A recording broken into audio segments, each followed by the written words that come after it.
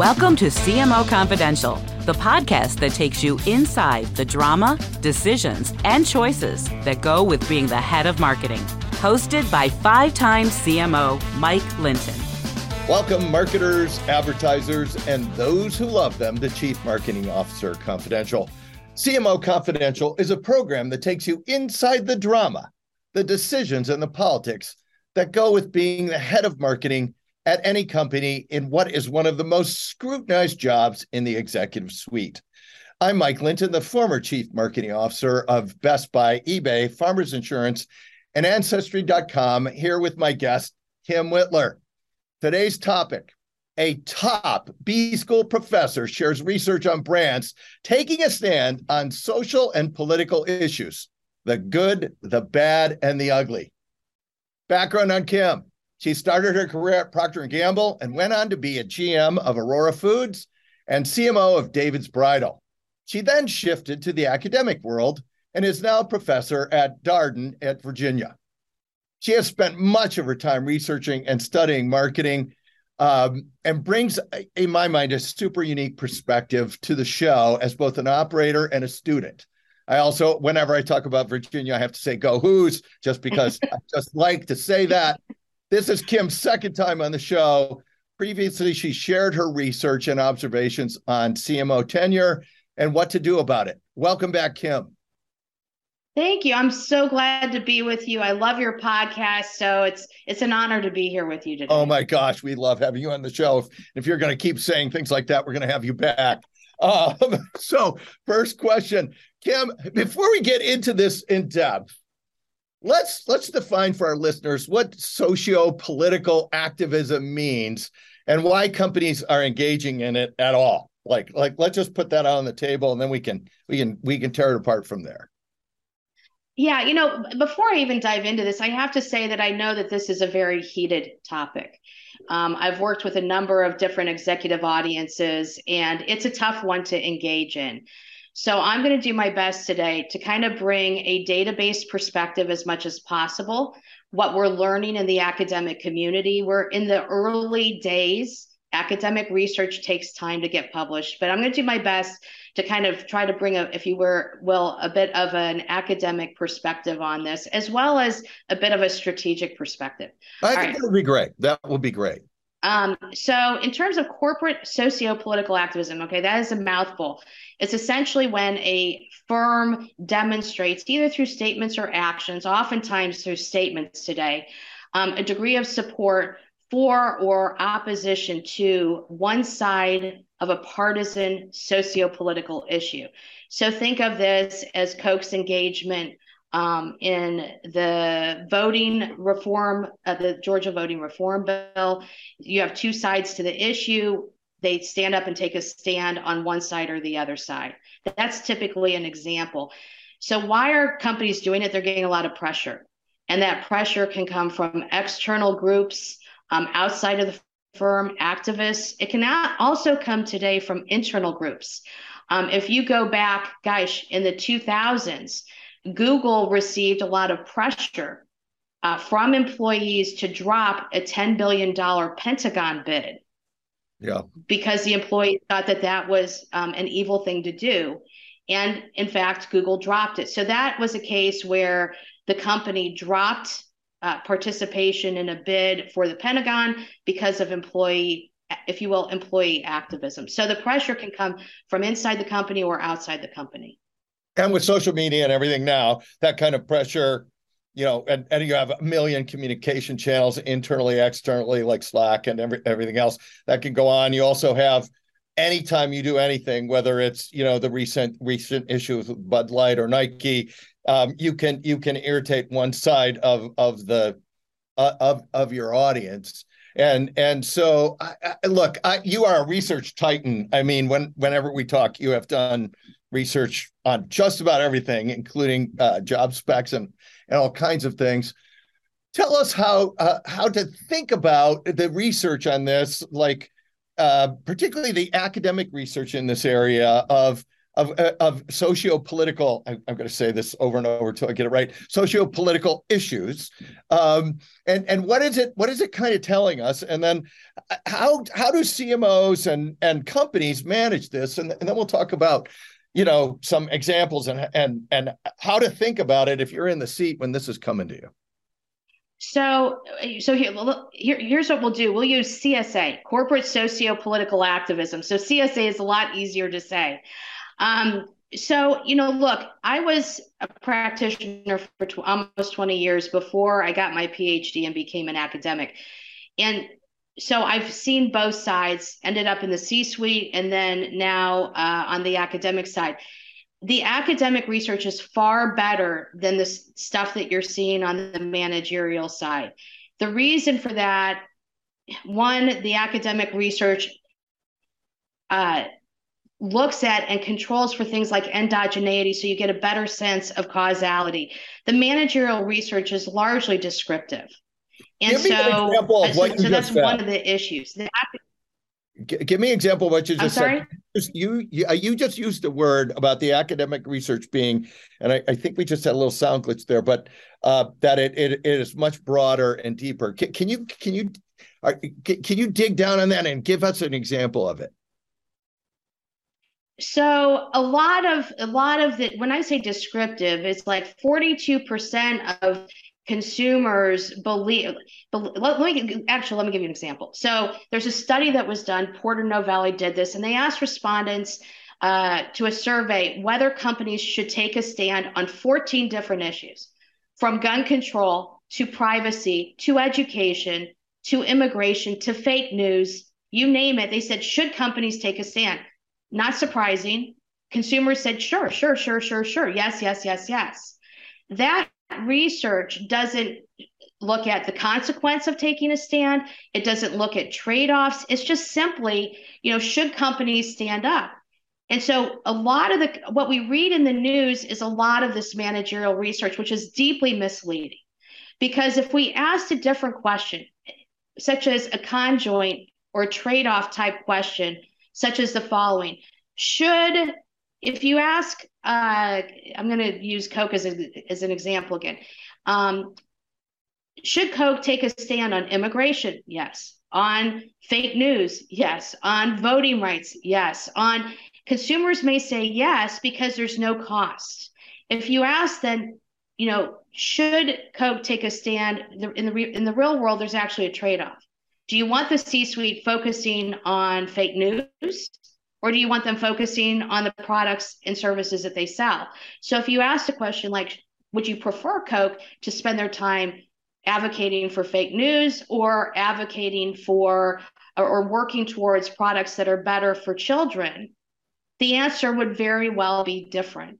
I think this is really a point I want to get into, which is, yes, a lot of the research is just single question research. And the conjoint that Kim is talking about, just for our listeners, is where the decisions are interrelated and you can see the impact on what happens in various choices that you make.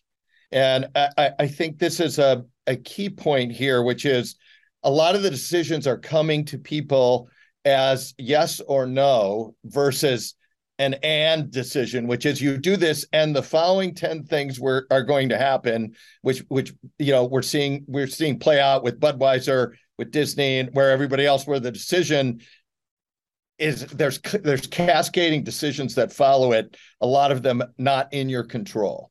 And so I want to keep talking about the research, but I wanted everybody to get a feel for what we meant here when we're talking about the conjoint analysis and the depth of research versus a single issue question.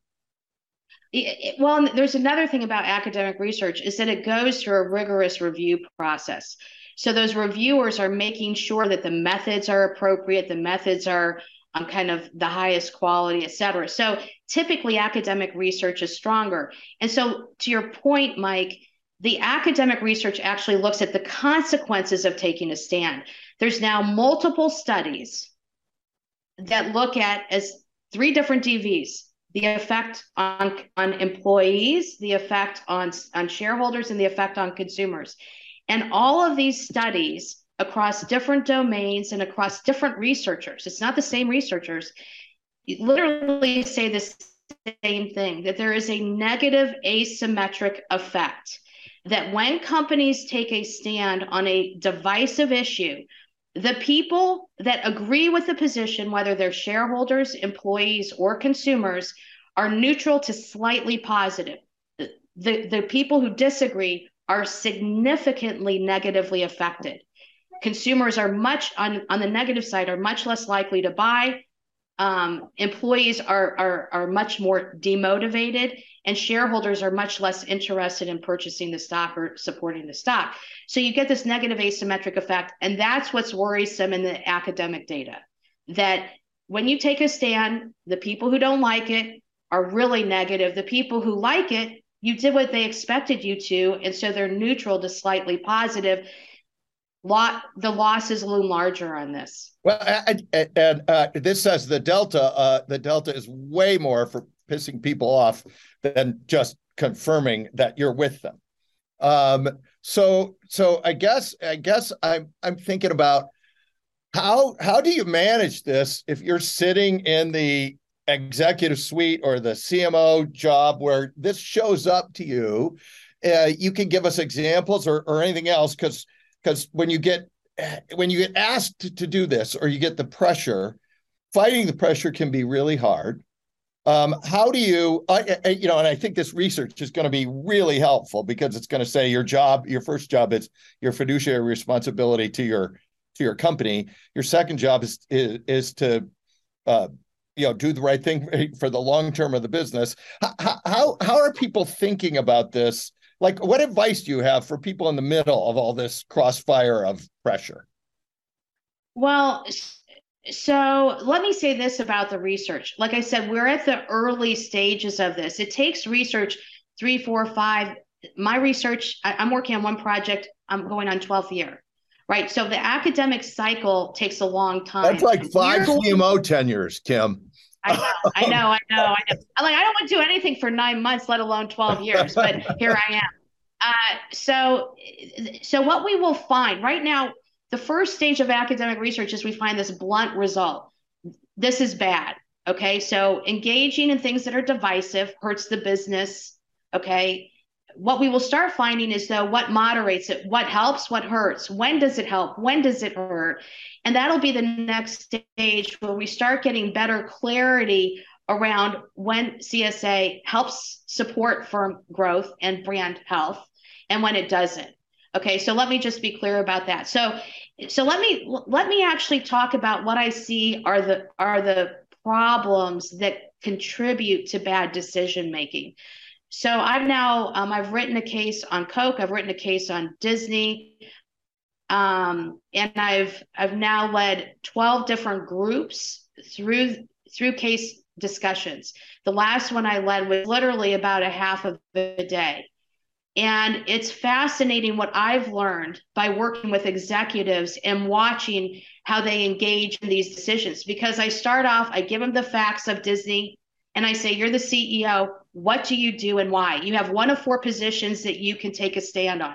You're for the liberal position, you're for the conservative position, no comment, or what I call thread the needle. You make a statement, but you don't pick a side. You say nothing. Something. Yeah. You actually talk about how you have compassion for both sides, right? And then you call on your political leaders to bring people together, like the Disney family. We love all families. Let's find a way to make sure that all families can bring their kids to school and so forth. So you try to make a statement that kind of is, if you will, a neutral statement. And so there's a few things that I've observed that get in the way of what I would consider effective decision making. A big one is conflating self-interest with company interest. And I call this the new agency problem. And here's what I mean. This is a little complicated. I'll try to be simple. Why do boards exist? Boards are actually hired to represent the best interests of the shareholders, and by law, they have fiduciary responsibility. They are there to make sure that managers operate in the best interest of the firm and not themselves.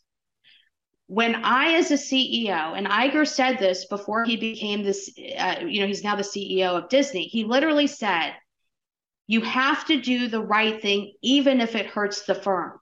And so the conversation I have with people is I say, what is the definition of right when you are the CEO? It's not conforming to your personal value system. It literally is doing the right thing for the firm in terms of stewarding the business and stewarding the brand. And so if adhering to your own personal belief system hurts the firm, you're actually behaving in a way that's inconsistent with fiduciary responsibility. You're hired to do the right thing for the firm. Okay, so that's one. So that's one thing about bad decision making. My guess is you have a couple more things that are influence or decision influencing, which is yeah. So let's keep going down this list. The second one is CMOs failing to champion the consumer, and instead they advocate for themselves. All right. So this is related to that first problem, but CMOs failing to understand the breadth of their consumers and instead say, again, I've got to do the right thing for my belief system. I'll give you a quick example. I know somebody who worked at a very senior level at Coke, and supposedly Muhtar Kent knew that his senior staff was all of one mind. And so he would bring in people outside of the senior staff to talk about how the bottlers would see a decision. So the problem is you had this in-group bias, all of a similar political persuasion, and the CMO was failing to represent all of the consumers and the breadth of consumers. The CMO is supposed to be the champion of the consumer, not themselves. The third issue that I see is enabling one political view to dominate discussion and decision-making. So there's now quite a bit of data. Cato Institute has some data that shows that the more conservative you are, the more you self-censor. And so I've seen this in my sessions, 12 sessions, and not one individual has ever advocated for the consumer view, not one. Well, this is a problem if you're in the C-suite trying to make a decision and you have consumers that are conservative and you want to target conservatives. You need to make sure that their voice is represented in the decision-making process. Otherwise, you're only considering one side of the equation, and that's problematic. Of course, if you happen to work at a company where all the senior suite is conservative, you could have the same issue if you don't bring in the liberal part. Yeah. You can easily see how this just can flip either way, and how hard it is, especially given kind of the way comms comes up from both the employee base and over social media into the company, how hard it is. I would actually opine that a lot of times you don't want the CMO, you want the CMO bringing the consumer to the table, but not making a lot of these calls. These should be company calls versus CMO calls, because they actually are it's the company that is making a move on what'd you call it? I'm just going to go socio-political statements. It's not really just the marketing; it affects the whole company. So my advice is, if you're in the middle of this as a CMO, you are putting it on the table for a bigger group, and no matter what, you are always finding the devil's advocate view of almost anything you want to say to at least debate it before you have to take that kind of choice. Anything else on this? Less than ideal decision making, as you called it, that you want to add? Because I think you've got a couple in here. Any other watch outs or recommendations here? Well, I have some recommendations. I want to give you an example of how this works. So that'd be great. Some of the companies have engaged in this more recently, and so we're still waiting to kind of follow up and track it. I actually think that the way in which we're thinking about this in some ways is wrong. We keep focusing on what's the short-term business impact. And it's very hard to entangle a statement from kind of the stock price, right? The proximity between those two things is broad. But what I think is happening is that this is fundamentally a strategic repositioning. And so let me give you an example. I was talking with a group of CEOs. I said, how many of you have your companies target all political persuasions? Every single person raised their hand. I then said, how many of you want to reposition your firms such that they only target conservatives or liberals? Nobody raised their hand. And I said, but this is what you're doing. And now let me give you an example of how this works. I'm going to go back to 2018. We've now got some nice data on Nike. Okay, this is an example. This is an anecdote that kind of shows how this negative asymmetric effect works. So Nike at that time partnered with Colin Kaepernick. The data show that social injustice is not divisive, that regardless of your political persuasion, nobody believes that social injustice is a good thing. Okay, so that's not divisive. What is divisive, what is socio-political activism, is kneeling for the flag. Liberals see that as very American. Conservatives see that as very un-American, unpatriotic. That's the divisive mechanism. Said differently, if Nike had used Serena Williams as a spokesperson for social injustice, the reaction would have been different, okay? So let me tell you what the data is on Nike. 3 years after, and this is through BAV. BAV is a company out of Europe, and they actually track brand image data and usage data for a number of different brands. 3 years after Nike did that, Democratic usage was up 3%. Republican usage was down 24%. Now, here's the key.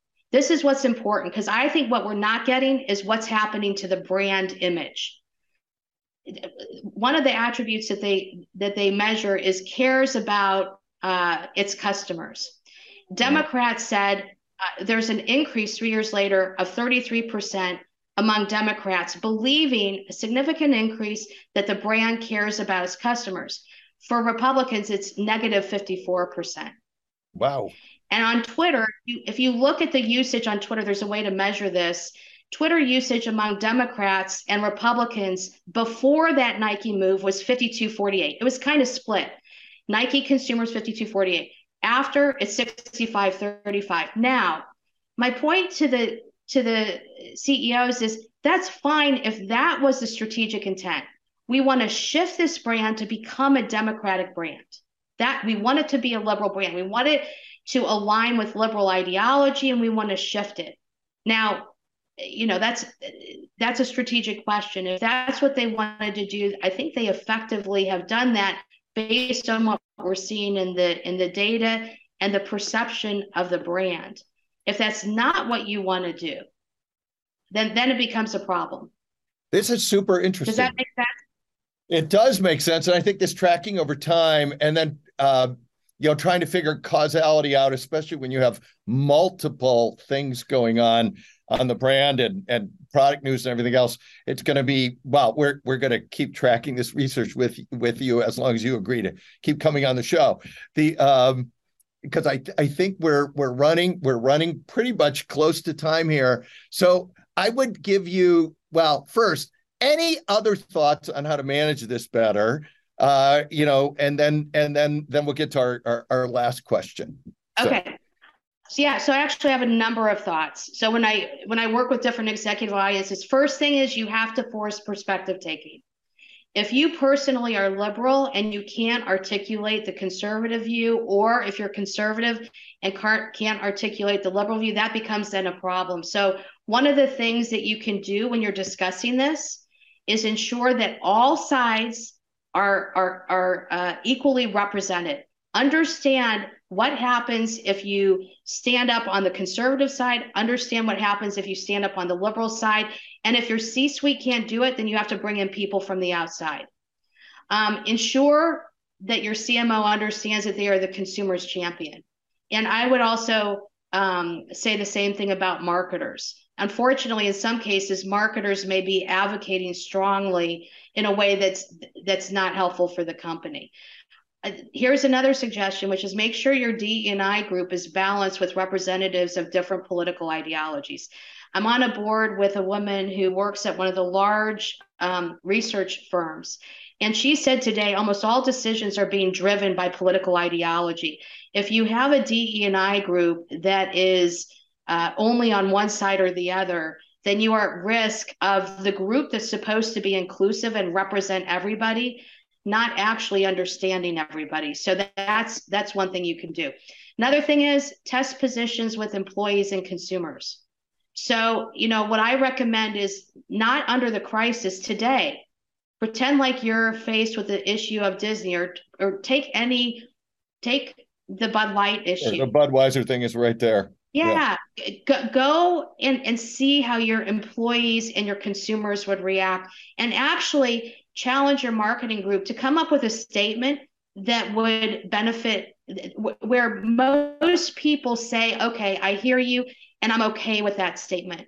What's happening is we're pushing people to the ends of the bell curve. Most people are in the middle. And I do some work with a guy who works on a lot of political campaigns. The way to handle this is to show compassion for both sides. Disney, if you talked about, we've always been a big tent for all families. We stand with our LGBTQ families and what they're facing in this legislation. We also stand with parents who are worried about what their kids are learning and when they're learning it. We call on all of our elected leaders to bring both sides of this issue together to try to better understand how we can find a win-win. Why today must we live in a world with win-loses? Let's try to find a way to come together and find a win-win. Is that the best statement? I don't know, but go write 20 of them and test them. I think this is really worth thinking about, because in the political environment, if you're running a political campaign, you are highly advantaged to be on one of the edges, the far left or the far right. One of the things, if you're running a marketing campaign, you're not actually advantaged to be on either the far left or the far right. You're advantaged to be as broad and understanding as possible, because that's your fiduciary responsibility. So I think this is a good way to wrap this up. I will get to the final question here, which is, any practical advice in this issue we haven't talked about that you want to share with our listeners before we finish this session? Yeah, so like I said, I've run 12 of these sessions, and it's taken me time to figure out how to have the conversation so we move beyond the personal belief and we take off Kim Whitler. Kim Whitler believes in X, but for the firm, we should take a different stand. It's very hard to move from my own beliefs to what's in the best interest of the firm. One of the ways, there's two practical exercises. One is what I call steel manning, or it's not what I call it. It's called steel manning. And the way it works is that you have to advocate the strongest possible position for each of the different alternatives that you could consider. So what happens when I'm working, the most vocal people tend to be the liberal executives.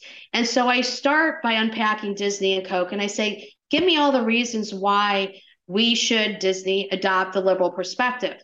And they come out like this, very easy. And then I said, we just spent 8 minutes. I want 8 minutes talking about all the reasons why we should adopt the conservative view. And it's usually, there's a little bit of a gap before people start talking. And what I look for is the first person who gave me a reason on the left side, who can also give me a reason on the right side. And I make a big deal about them. Because what I want to develop in my students, what we want to develop in executives, is the ability to see this issue from all sides. If you only see it from your own side, you have a blind spot. And if the C-suite only sees it from one side, the C-suite has a blind spot. And so this technique of steel manning helps people move beyond my own point of view to say, well, what would be arguments why we should adopt the conservative view? What would be an argument why we would say no comment, et cetera? So I think this is a great way to wrap it up. And I would say, correct me if I'm getting this wrong, one of the best things you can have since we're talking to marketers here, as a marketer or CMO, is consumer objectivity, which is separate from the whole bringing your whole self to work component. That when you are talking about the company and your customers, the objectivity to see them for what they are, not who you want them to be or how you want to see things. That is probably in today's world one of the harder things to do, even though it was trained into you, trained into us like years and years ago when we started at Procter. So I think that's a great way to end this. Thank you, Kim. We'll have you back on the show again. And thanks to everyone for listening to CMO Confidential. Look for more of our shows on Spotify, SoundCloud, Apple, and YouTube, including What Private Equity Really Thinks About Marketing, Why the Short Shelf Life of CMOs Parts 1 and 2, How to Increase Your Chances of Succeeding as a CMO, and Why Marketing and IT Should Be BFFs. Hey, all you marketers, be safe out there. This is Mike Linton signing off for CMO Confidential. Today's episode of CMO Confidential is brought to you by CMOcoaches.com. Are you a current or aspiring chief marketing officer looking to take your career to the next level? You should work with a CMO coach. CMO coaches are former CMOs who are nationally certified coaches. So whether you want to improve your leadership skills, develop your team, or drive better business results, we have the experience and expertise to help you succeed. To learn more, visit us at CMOcoaches.com. Great careers are forged out of great relationships. Your success, whatever your field, relies and thrives on the support and insights of others. I'm Andy Lapata, an author and speaker on the power of professional relationships. In the Connected Leadership podcast, I have the privilege of interviewing people from around the world to understand the relationships that have made a difference on their journey and how their insights can help you. From Nobel Prize winners to Olympians, from NASA astronauts to peace campaigners, my guests have shared some captivating moments from their lives and careers. Combined with experts from leading universities, cutting-edge authors and giants of business, the Connected Leadership podcast aims to inspire, educate and entertain.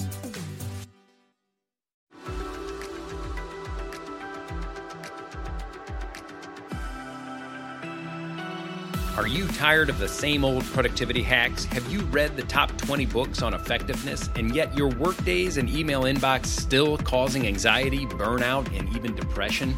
Ready to learn the latest in brain-based modalities, techniques, and technologies to optimize your success and well-being?